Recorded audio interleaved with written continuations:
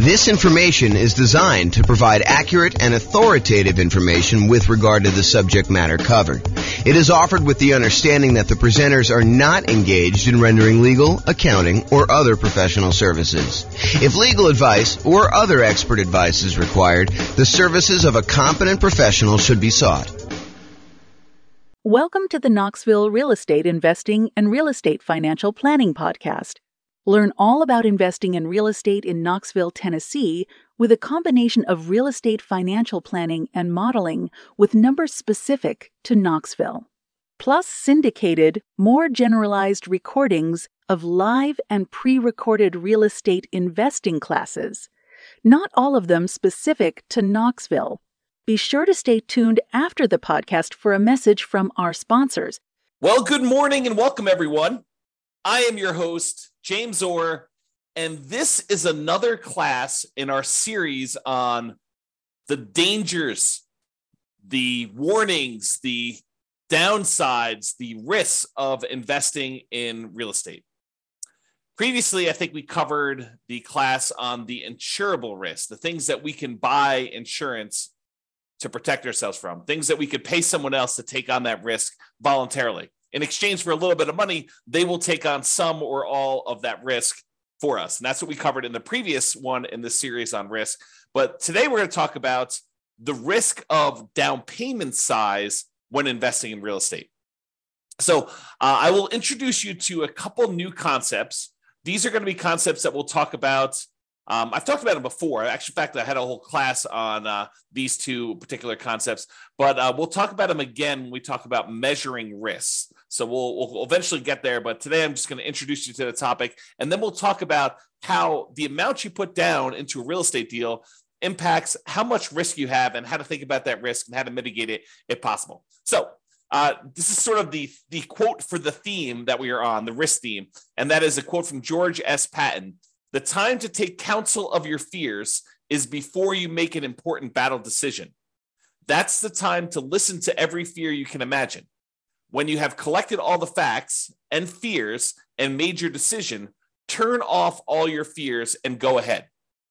So one of the things I'm emphasizing in today's reading of this particular quote is when you have collected all the facts.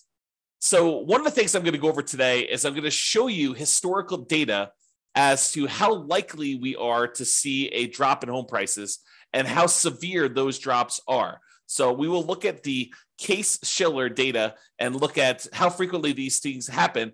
And then we'll look at it in the kind of like view from the lens of down payment size and how if we see a pretty significant decline in property values, like how that is impacted by how much you have invested in the deal, what your down payment that you are there. So the question is, what are your fears relating to real estate? And if you want to reach out to me, you can tell me if you have certain fears. I will try to cover a bunch of different ones in our series. We're doing about one of these a week. We're doing daily classes live. And then the daily classes get published to the podcast once per week. So a week's worth of live classes becomes a month's worth of classes on the podcast. I think I'm just about to enter February. So this will be either late January or very early February of 2024 at this point. I'm recording this May 18th of 2023. And basically, if you are attending live or on the Substack or part of the coaching program or something like that, you'll get access to this stuff early, but the podcast stuff is slightly delayed. So you'll see this almost like movies. You can see it in the movie theater right away, or if you want to wait for it to come on to cable TV, you can wait 6 months or a year, or whatever it is. So it's we're about 6 months, 7 months out at this point. All right, so let's talk about this concept of resiliency. I invented these ideas as a way to measure risk when we were doing a bunch of analysis on the real estate financial planner software that I wrote. So one of the things I was always curious about is when you're looking at someone's portfolio of properties. And you can look at this on an individual property too, but originally I'd like to look at it on a portfolio. And I wanted to know how resilient someone's portfolio was to a decline in rent or to a decline in home price. And for rent, it was like, how much can rent decline before they would have negative cash flow? And I'd like to think about it in terms of two things. I'd like to think about it in terms of the dollar amounts that rent can decline, and then also the percentage. Because I think thinking about those in both ways is important, and it's slightly different. So sometimes a portfolio will have, a mix of some free and clear properties and some highly leveraged properties. And so if you have a dollar amount decline in rent, then the properties that are free and clear, they have less cash flow, but their cash flow doesn't go to zero.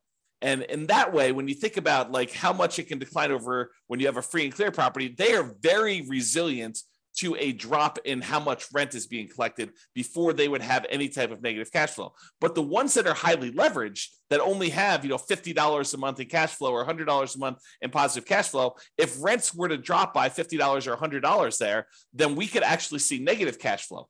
But if you look at the whole portfolio of someone who has some free and clear properties and some of these properties that are highly leveraged, and we see rents decline on all of the properties at the same time, well, the ones that are free and clear, they add significantly to the resiliency, the overall resiliency of the portfolio, because those are still going to have positive cash flow, even if some of the other properties start to have negative cash flow.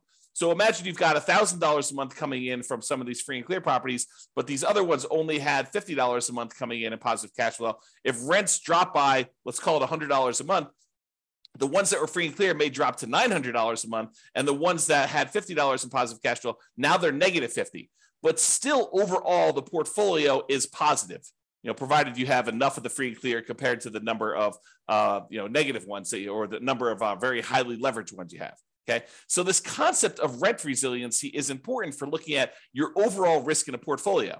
You could have $10,000 a month in positive cash flow, but if it's made up of all $50 a month, per door type of cash flow, and then rents drop by $50 a month on your kind of like entire portfolio, you could go to zero cash flow overnight. You could go from having $10,000 a month because you had whatever that is, 200 doors at $50 a month.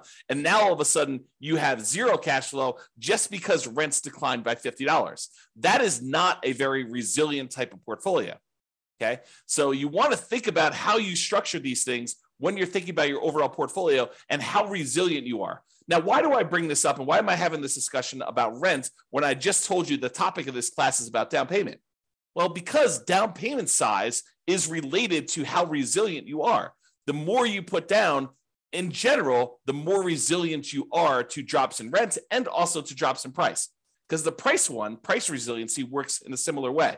It talks about how much prices on properties can drop before you'd have negative equity, before you'd be underwater, before you'd be upside down on your mortgage, where you owe more than the property is worth. Imagine for a minute that you bought a property all cash.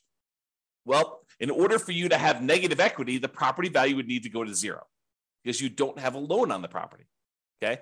But if you had a property where you bought it with nothing down, you got a VA loan, and then the next year property values went down 5%, which isn't unreasonable. It's not an unusual thing to have property values go down by 5%, which we will talk about in detail here in a moment. But if property values decline by 5%, now you're upside down. Now you have negative equity in that property, but you also had nothing in the deal. And this is sort of the concept we're going to talk about here, is that when you put nothing down, you're not losing any of your own money directly, at least not in the immediate time. If you hold out through the time period, then you might not lose any money at all if you wait for the market to recover. Okay. So this concept of how much you put down impacts how resilient you are, both in terms of rent and price. And rent is a little bit of a less direct one, but it is still related. It's still correlated. The more you put down, the more you have invested in the deal, the more resilient you are in general. To both rent resiliency, how far rents can drop before you have negative cash flow, and also the price resiliency. Okay, so that's why we're sort of talking about these, and that's why we're going to discuss Case-Shiller. So Case-Shiller, this is a chart from John Wake's website, realestateDecoded.com. If you ever want any charts on the Case-Shiller stuff, John does an amazing job of putting out some updated charts. Whenever they update the Case-Shiller indexes, he updates all of his charts on there, and they're really, really good. You could drill down into most major metropolitan city, kind of like MSA areas, I think is how they break it out. But you can go look at all the different ones. And basically, I just pulled one of, I don't know, 24 charts that he's got up here. And some of them are really, really, really good. Like I should do entire classes on some of the charts that he has. They're just that good. But this one basically shows you home price appreciation. And what home price appreciation will measure is what is the change in value over the previous 12 months of homes in the various markets. And I basically highlighted the entire USA. So we're using the entire United States, although you could go look at individual cities and see what I'm talking about here. And I'll make a comment on that in a second. But what it basically does, it shows you like, what is the change in value in home prices? When it's positive, we're thinking it's a positive appreciation or the property value went up. Okay, so all these numbers above this zero line are showing you where the market actually gained year over year, where the property values increased from the previous year on that. And the ones where it's below zero are the times when the property values actually went down in that marketplace. So they went from a year previously, they were higher than they were in that year. Now, just eyeballing this, I want you to understand that, there are lots of times when home prices went up, this is probably 8%, 9%, 7%, somewhere in there. And then there are times in 1991 where this is, slightly negative here, where property values had gone down and then they kind of went up for a while, and they stayed up for, I don't know, whatever that is, a decade or two. And then it kind of went down here and it's kind of really, really low. And we had this big negative dip here in the 2008, 2009 period. And it was still low, going into the 2011 period. And then it went back up above and we started seeing positive appreciation. And then over the last few years, we've seen pretty massive positive appreciation, like record breaking ones, at least in this scale, going back to 1987. And then we're kind of down low again, where we're seeing very little appreciation, or in some markets, we're seeing the negatives. So all of these really faint lines in the background, those are individual cities. And you can see even when sometimes when the US market is, doing okay appreciation wise, 3% or so, sometimes we have some markets that are actually seeing negative appreciation or property values declining. And some markets suffered a lot worse than the overall US market did. Like during this example decline during 2008, 2009, we saw values drop to 35% or so doing this. Okay. So markets do matter. And some markets here were up a lot, like over 50%. And you could see over this thing where just most recent time, 2021 to 2022, we had some markets pushing, 30%. Kind of like appreciation rates there. The US one, it looks like it's around 20% or so. But there were some markets that didn't go up quite as much. Not any that were negative during this time, but you could see that there's a wide range of these values. So what I want you to take away from this chart is, number one, it's a limited data set. This only goes back to 1987. And I actually, when I went to the source of the data, the source of Case-Shiller, and I'm going to show you 133 years worth of data for this here in a little bit, and I'll summarize a lot of it for you. But I want you to realize that home prices can go up and they can go down. And this is showing you the year-over-year appreciation rate. This can vary by city. And just like it can vary by city, it can vary by individual property. It is possible for your entire market to be going down, but the one property you bought because you bought in a very desirable, very high demand part of town could actually go up in value, even though your entire city is down, even though the entire United States is down. It's exceptional, but it can happen. I want you to realize that this can vary by city, it can vary by the individual property, and this can change in the future. Just because the historical data suggests that this is the range of values that we've seen in the past, it does not mean that that is what we will see in the future. It could be better, it could be worse, it could be different. I will say it's likely to be different. There's a saying, I think it's attributed to Mark Twain, but the history does not repeat itself, but it rhymes.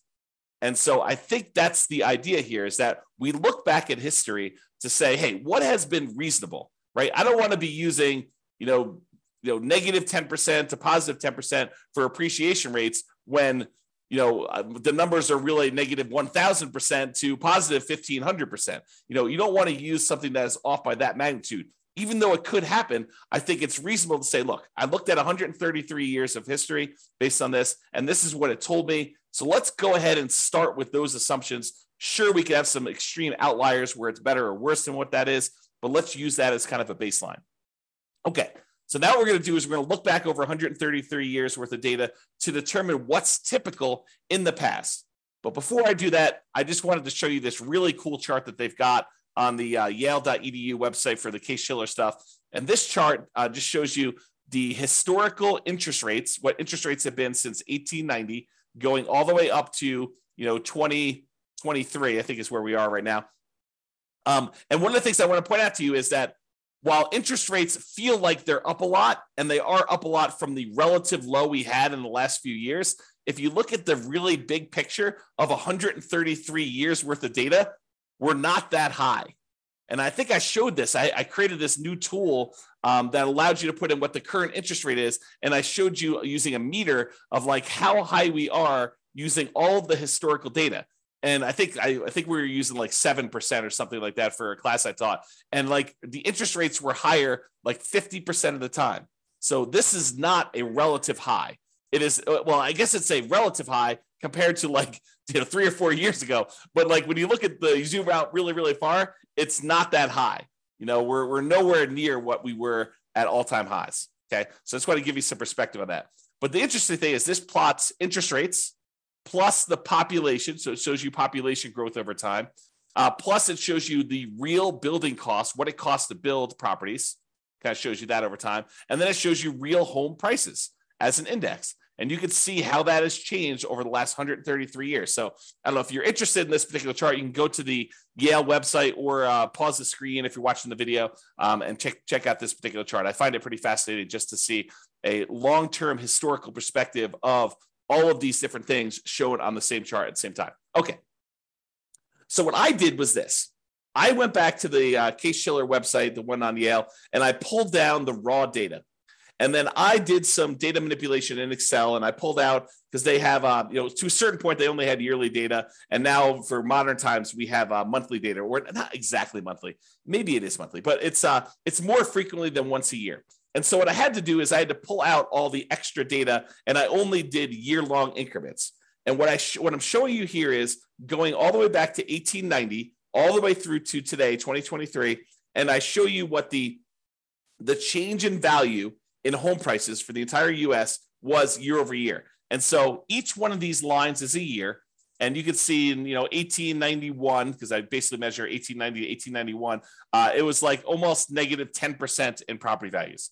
And then the next year it was up, and it was probably whatever this is, 2% or so. And then the year after that, it was up probably 4%. And then the year after that, it was up like 16%. But you could see the range of values. Now, this particular chart is not adjusted for inflation. So I forget which one is nominal and which is real, but this is the one that is not adjusted for inflation. So these are the non-inflation adjusted changes in value over time for the property. So you can see there's a whole bunch of lines that are positive where properties went up in value, where they appreciated, and there's a whole bunch of ones where they're negative, although there's a wide period here where there's not very many negative, and it's not very significant negatives if they are. Pre-1940, there's a bunch of negatives. After 1941 or so, and after, 1942, for a while, there's a little couple dips here, very small dips.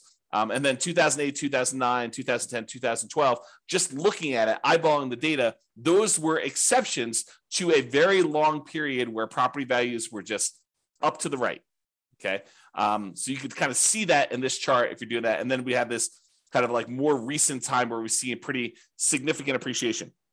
Now, I also took the average appreciation for this time period, the median appreciation for this time period, and the compounding annual growth rate for this time period. So the average of all of the appreciation rates, the year over year appreciation rates based on Case-Shiller data for the entire United States is 3.61% per year. So you'll notice when I do a lot of my analysis, all the modeling we do for the real estate financial planner software, I use 3% for my long-term appreciation rate on properties. Okay. The average was 3.61. The median was 3.33. So I think 3% is probably a little bit conservative. And then the compounding annual growth rate was 3.37. Okay. So another way to think about that is property values are growing at a compounding annual rate of 3.37% using the data for the last 133 years, going all the way back to 1890. And this is not inflation adjusted. Okay. Now you're like, but James, what about inflation? Certain times, if inflation was really, really high, then this really wasn't a 10% increase. It may have been only 2% greater than inflation. Well, I'm so glad you asked, because I also did the inflation adjusted version of this as well. And it shows you how much property values changed, also taking into account what inflation was in that year. So if property values went up 4%, but inflation that year was 3%, then this chart would show you 1%, or the difference, the amount over inflation that it was. Okay. And so you could see how the inflation adjusted numbers get modified. The average when we pull out inflation was 0.79%. So property values went up on average 0.79% per year over what inflation was. Is another way of saying that. Okay. And the median was 0.07%. So property values on median, the middlemost value of all 133 years worth of data, was 0.07% above what inflation was. So when I tell you in another class or other classes where I talk about, property values going up, and I tell you, look, the data that I've looked at suggests that property values tend to keep pace with inflation, this is what I'm talking about. I'm looking at 133 years of historical data in the United States. Sure, your city can be slightly different. Sure, your individual property can be slightly different. But I'm telling you, for looking at the entire United States, 133 years of history, I'm telling you that on average, property values only went up 0.79%, less than 1% above what actual inflation was. And on median, it only went up 0.07% above what the inflation rate was. And some people argue this. You'll read a newspaper article or a magazine article, and they'll talk about how, real estate barely keeps up with inflation, so it's really not a good investment. Oh, I beg to differ, because if you're buying a property and you're putting, 20% down or 25% down or even 50% down on the property, and that investment is just keeping pace with inflation, well, you're leveraged. You only put, let's use an actual example. You have a $100,000 property, you put in $20,000. If inflation was 3% and the property actually went up 4% in value, then the property value went up $4,000 on $100,000. Okay. But it really, for inflation reasons, it only went up $1,000. Okay. That's fine, because now you invested $20,000 and you got a $4,000 return, not adjusted for inflation, or a $1,000 return adjusted for inflation. You made $1,000 on $20,000. That's 5%. That's after inflation. So the point is, you're leveraged. You're getting a 5-to-1 return because you are 5-to-1 leverage. You put down 20% or 1/5 of the property value. If you put down half, you'd be 2-to-1 leverage. If you put down a third, you'd be 3-to-1 leverage. If you put down 5%, you'd be 20-to-1 leveraged. If you go and you do the nomad strategy, you get 20-to-1 leverage. So you're getting 20 times what the leverage factor is. Okay. So when we talk about this, if property values are keeping pace with inflation, that's awesome if we are leveraged, because it means we're getting a leverage return above inflation. Okay. So the compounding annual growth rate for the inflation adjusted one is 0.56% per year. Okay. Now, I just wanted to show you these so that you can understand how inflation adjusted works and how the inflation one works. So you can kind of see these. If you want to kind of pause the chart, you can look at those and get a feel for all the stuff. Okay. Now what I did is I said to you, okay, we can look at this chart and we could say, okay, how many of these were, below, what did I do here? Below 15%. Whoops, right here. Below 15% decline. And we could add up and try to figure out how many of these were below 15%. And we could see that there were 8 that were in this range of negative 14.6 to negative 9.6 appreciation rate. So there were 8 values where they were below these numbers. Okay. And there were 17 values between negative 9.6 and negative 4.6. So 17 times out of 133, we saw this range of appreciation rates. And there were 46 years out of 133 is a better way of saying that, where it was between negative 4.6 and 0.40. So almost zero. Okay. And then 34 years out of 103, where property values went up basically somewhere between 0 and 5% and change. And then 20 years where property values went up between 5.4% and 10.4%. And then there were 5 years where it went up between 10% and 15%. I'm rounding. And then one where it went up between 15 and 20, one where it went up between 20 and 25, 0 where it went up 25 to 30, and one where it went up between 30 and 35%. Okay. I rounded to make it a little easier to say it, but if you want to look at the chart, you can see the actual data. Okay. And it shows you that these are the more common numbers because they occur more frequently. And this is the range of what we might expect to see. There's times when property values go down, and it happens, what I would say is relatively frequently. I mean, not like extremely rare, but 8 times out of 133, we saw a decline of this amount, and 17 times out of 133, we saw property values decline this amount, and 46 times we saw property values decline this amount. So we definitely have, when you add all these up, we definitely have a significant portion of time where property values have declined. And then we see all of these where property values have gone up. All right. I just summarized this a little bit better, and I'm showing you fewer buckets to make the lesson clearer. So 66 times out of 133, property values declined. They were less than 0 as far as appreciation rate, not inflation adjusted. Okay. 37%, not percent, but 37 times out of 133, the property values went up somewhere between 0 and 5%. So 37 times out of 133, property values went up between 0 and 5%. And then 21 times out of 133, property values went up between 5 and 10% in a year. And then 9 times out of 133, it went up greater than 10%. So we could see just this feeling of what is happening. Now, why am I making a big deal out of this when we're talking about the amount of down payment? Well, I want to talk about the risk matrix. And I think I introduced this in the class we did last time on risk, but I've also taught this previously. And what I want to show you is this idea of risk matrix. So the risk matrix is like in this case, a 3x3 square, although it's rectangular shape just because of the width. And it shows you severity across the top. So these are the lowest severity events. And then these are the highest severity events. So 1 is a low severe event, property values moving very little in this example, or really large severity events where property values moved greater than 15%, greater than 15% appreciation or greater than negative 15% negative appreciation is what we're looking at there. And then we have on the left-hand side, how likely is this to happen? Lowest likelihood is a 1, very low probability of this happening, maybe 1 year out of 133. And then you have a high likelihood, where 1/3 of all the years this happens. And you can see that the risk for us is where we have something that is very severe, a very large negative event that can happen to us, a very large, ugly thing, bad thing that can happen to us. And also it is very common to happen. This is the highest risk right down here. Okay. The low risk things are things that are not very severe. Okay, so property values went down 1% last year. Oh, ho hum. Big deal, right? And they're not very likely to happen. This happens once every, 100 years. Like that's not a real number, but I'm sort of making it up as an example. So you can see low severity and low likelihood as an example.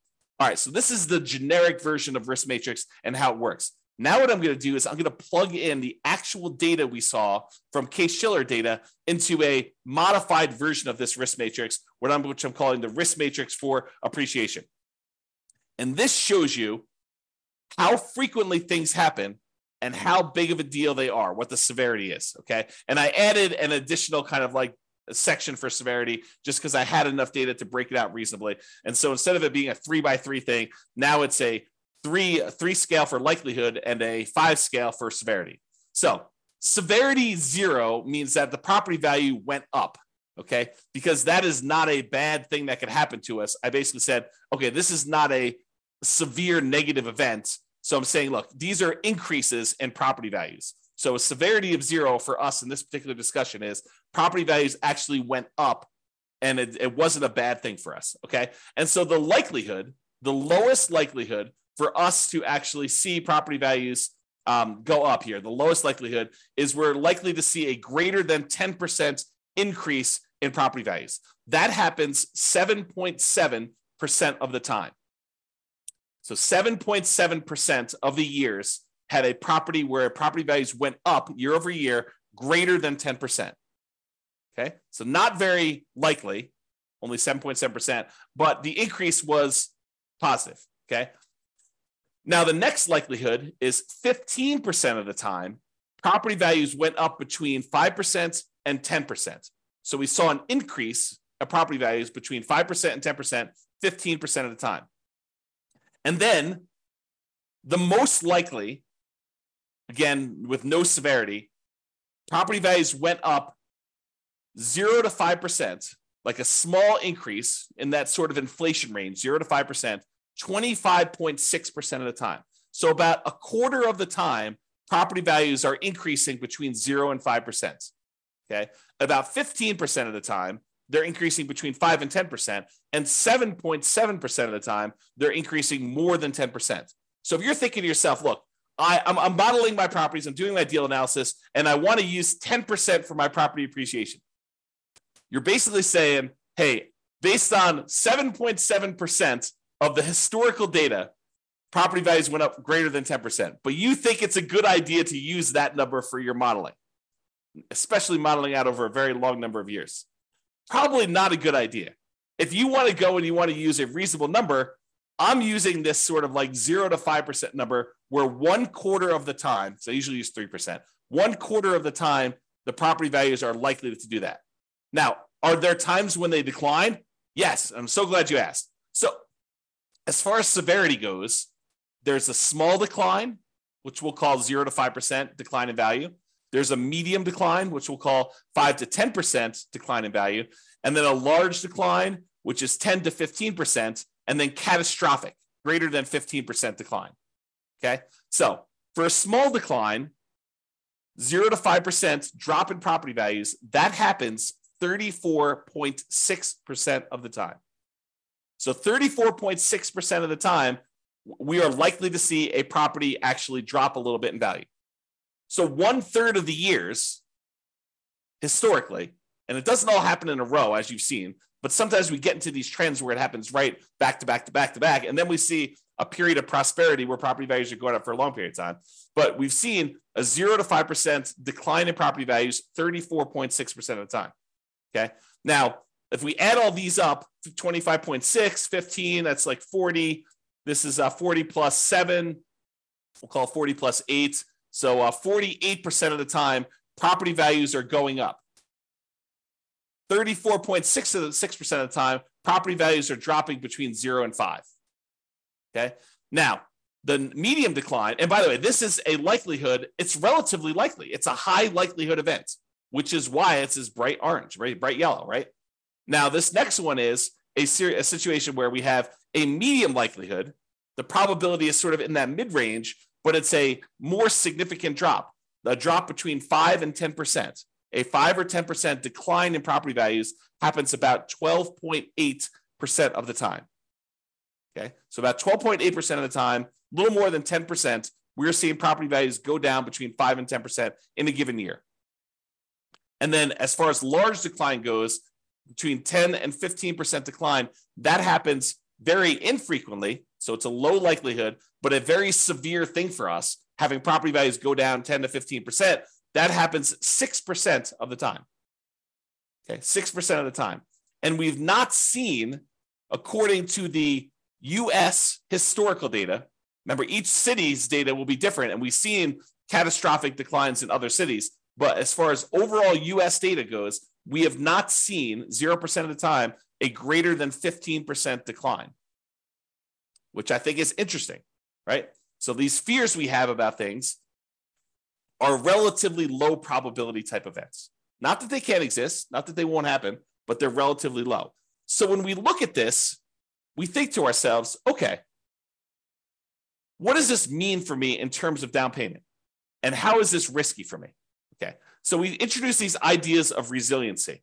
How much can the price decline before you have negative equity? Well, now we better understand how frequently property values are likely to go up and how likely they are to go down. Just looking at the last 133 years of historical data. Not saying that the future will be different, but this gives us an idea of what that will be like. So we can look at this and say, look, if I'm putting large amounts down, how does that impact me? If I'm putting medium amounts down, how does that impact me? If I'm putting nothing down, how does that impact me? And how does it impact if I'm putting little down? Okay, so we can look at that and say, how much price can decline before I have negative equity? And what does that even mean to me as far as a risk? And then rent resiliency, because how much you put down impacts how much cash flow you get, because they're correlated. The more you put down, the more likely you are to have positive cash flow. The less you put down, the more likely you are to have deferred down payment or negative cash flow or lower cash flow. Okay, so rent resiliency is related to how much we put down. You both get a better interest rate by putting more down, and you also are borrowing less, so the amount you're paying actually goes down. Okay, so if you have no money in a deal, if you put zero down, what are you risking if we see these declines in property values? Well, you're really risking your credit, because if for some reason you abandon the property, your credit is what's at risk. If you have no money in the deal, you have no money at risk. None of your own money at risk. Now, it may feel like you have money at risk. For example, let's say you put nothing into a deal, and for the first 2 years, that thing goes crazy. It's up 10%, and then it's up 10% again. So, the property is up 20% over the first 2 years. So it feels like you have a lot of your own money in the deal, when in fact you have none of your own money because you put nothing down to begin with. And now you have equity because the property value went up over 2 years. Maybe you paid down a little bit on the loan, so you actually have a little bit of equity there. But really, if the property values were to drop multiple years in a row and you actually have negative equity now, the property value drops below what you owe, did you lose any money? I think some people would argue, yes, I lost money because those gains that I had were there in the property and now I don't have them anymore. So yes, I lost money, James. Of course I did. But did you? You don't really realize those gains until you sell the property or you do some type of cash out refinance. So those were just sort of like paper gains. There were paper losses or paper gains on the property while you didn't actually sell it or you didn't cash out refinance it and pull that money out. And you had no of your own money in the deal.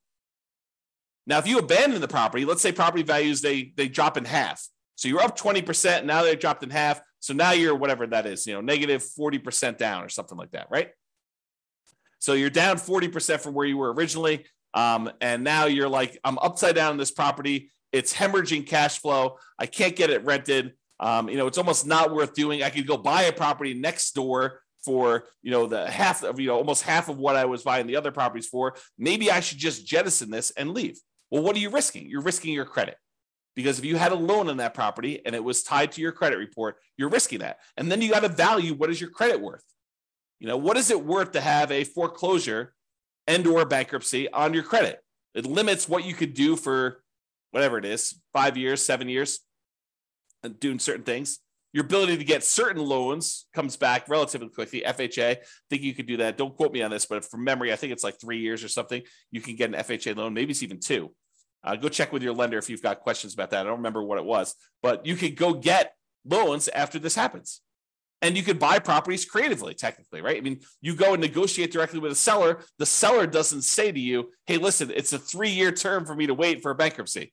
No, they'll negotiate with you and they feel comfortable doing the deal. And maybe you give them enough down payment. Maybe they're like, hey, it doesn't matter if you had a bankruptcy or foreclosure yesterday. I don't care. Or maybe you structure where you put together a LLC partnership and you and your partner are buying things and you're a half owner of the LLC and they've got great credit and the seller is negotiating and they're looking at their credit to determine if you're qualified, even though you're buying an LLC. I mean, who knows, right? There's all sorts of what ifs here. So what is your credit worth? I think credit's important. It's a great tool for being able to get deals done and for getting great rates and lower PMI and all those other factors that go to things. There's rewards for having good credit, but you got to measure what that is in terms of the risk you have when you're thinking about putting nothing down or little down in the deal. Okay. Now, by putting little or nothing down in the deal, you're much more likely to have negative cash flow in this case, which means your ability to hold onto the property is limited to your ability to continue to feed the property. If you have negative cash flow, that means that you need to come up with money outside of the deal in order to continue to fund the deal. You got a great job, you got great income, you got great, reserves that are protected. You're not at risk of losing those.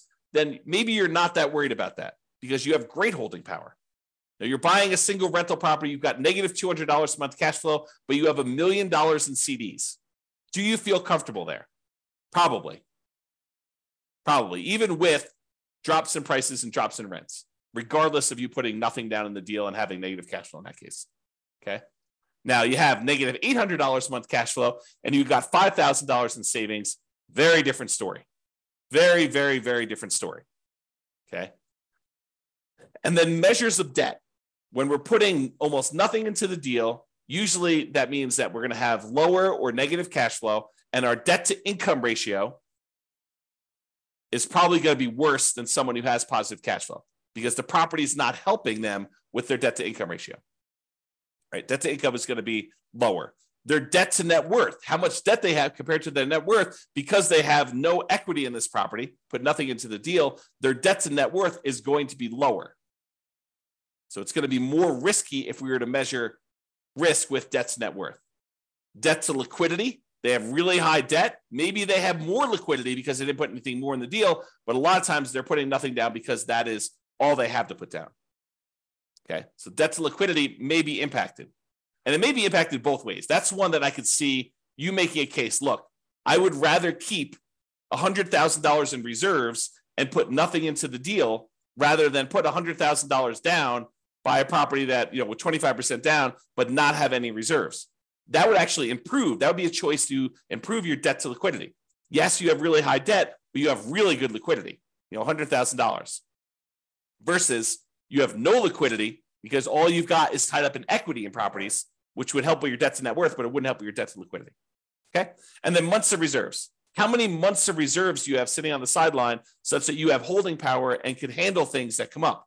Can you handle repairs and vacancies and capital expenses and time to do marketing for your properties? Months of reserves is kind of like almost like a special ability, a superpower that allows you to kind of like hold through a lot of these different things. Okay, so when you have no money in the deal, zero down, and property values can decrease, as we just showed, how risky are you and what are your risks associated with that? That's what we just covered. Now, let's go to the other extreme because everything else is going to be in the middle. The other extreme is you buy a property for all cash. You put 100% down.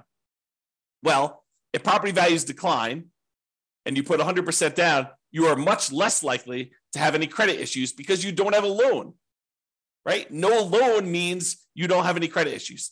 There's nothing for you to be foreclosed on except for taxes on a property if you choose not to pay property taxes or HOA, right? But you're probably not going to have any credit issues based on that, provided you're paying all your bills. There's no immediate loss of money. You buy a property and the property value goes down and you bought it for all cash. Did you lose money? On paper. But you did not necessarily lose any of your money because if you wait 5, 10, 15 years and we look at this historical stuff, it shows that it's likely to come back. When we looked at the compounding annual growth rate numbers for this, even with the one adjusted for inflation, it's still positive. So property values are historically, over the last 133 years, they're likely to come back. It may take time. And if you think about it in the short term, you lose interim equity in the property. And if you have to sell for some reason, if you're forced to sell, or is your plan to sell, or you do sell just because you get scared and don't want to continue on, then you will have a real loss then. You will realize that loss if you sell. However, when you put 100% down, you are much less likely to have negative cash flow, and you're much more likely to have better, improved holding power. Because the more you put down, the more likely you are to have positive cash flow, even if you have to drop rent in order to get a property occupied. Now, as far as other measures of debt, your debt to income, that is likely to improve because the amount of income you're getting on a property and the fact that you have no debt on it probably help your ratios. From a debt to net worth perspective, you again have no debt on the property and your net worth is also higher because you have this money tied up in the property. So that gets improved. As far as debt to liquidity, not so much. You're giving up liquidity, but you don't have any additional debt. But the liquidity number is also lower. So any of your other debt is weighted heavier because you have lower liquidity. You took $400,000 you had sitting on the sideline in liquid cash, and now you tie that up in equity in a property, means you now have $400,000 that you do not get to include in your denominator when you're calculating your debt, the total amount of money you have in debt, compared to how much liquidity you have or how much liquid cash you have. That hurts. And as far as months of reserves go, by taking a lot of money and putting it down, you tend to have less months of reserves. Although it does help you that the amount you need in reserves on a free and clear property is much lower than the amount you need in reserves on a property that has debt. If you have a mortgage payment of $2,000 a month and you want 6 months of reserves, you need your taxes, your insurance, maintenance, all the property management, all the stuff you need on the particular property, plus $2,000 a month times 6 for the mortgage payment. When you no longer have the mortgage payments, that goes away as part of a reserve requirement because you don't need to have the $2,000 a month in reserves because you don't have a mortgage payment to have reserves on.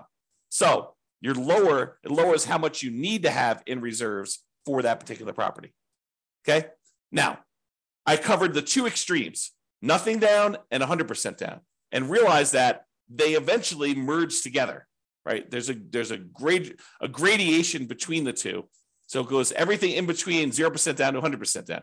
You decide to put 5% down, you're closer to that no money in the deal situation.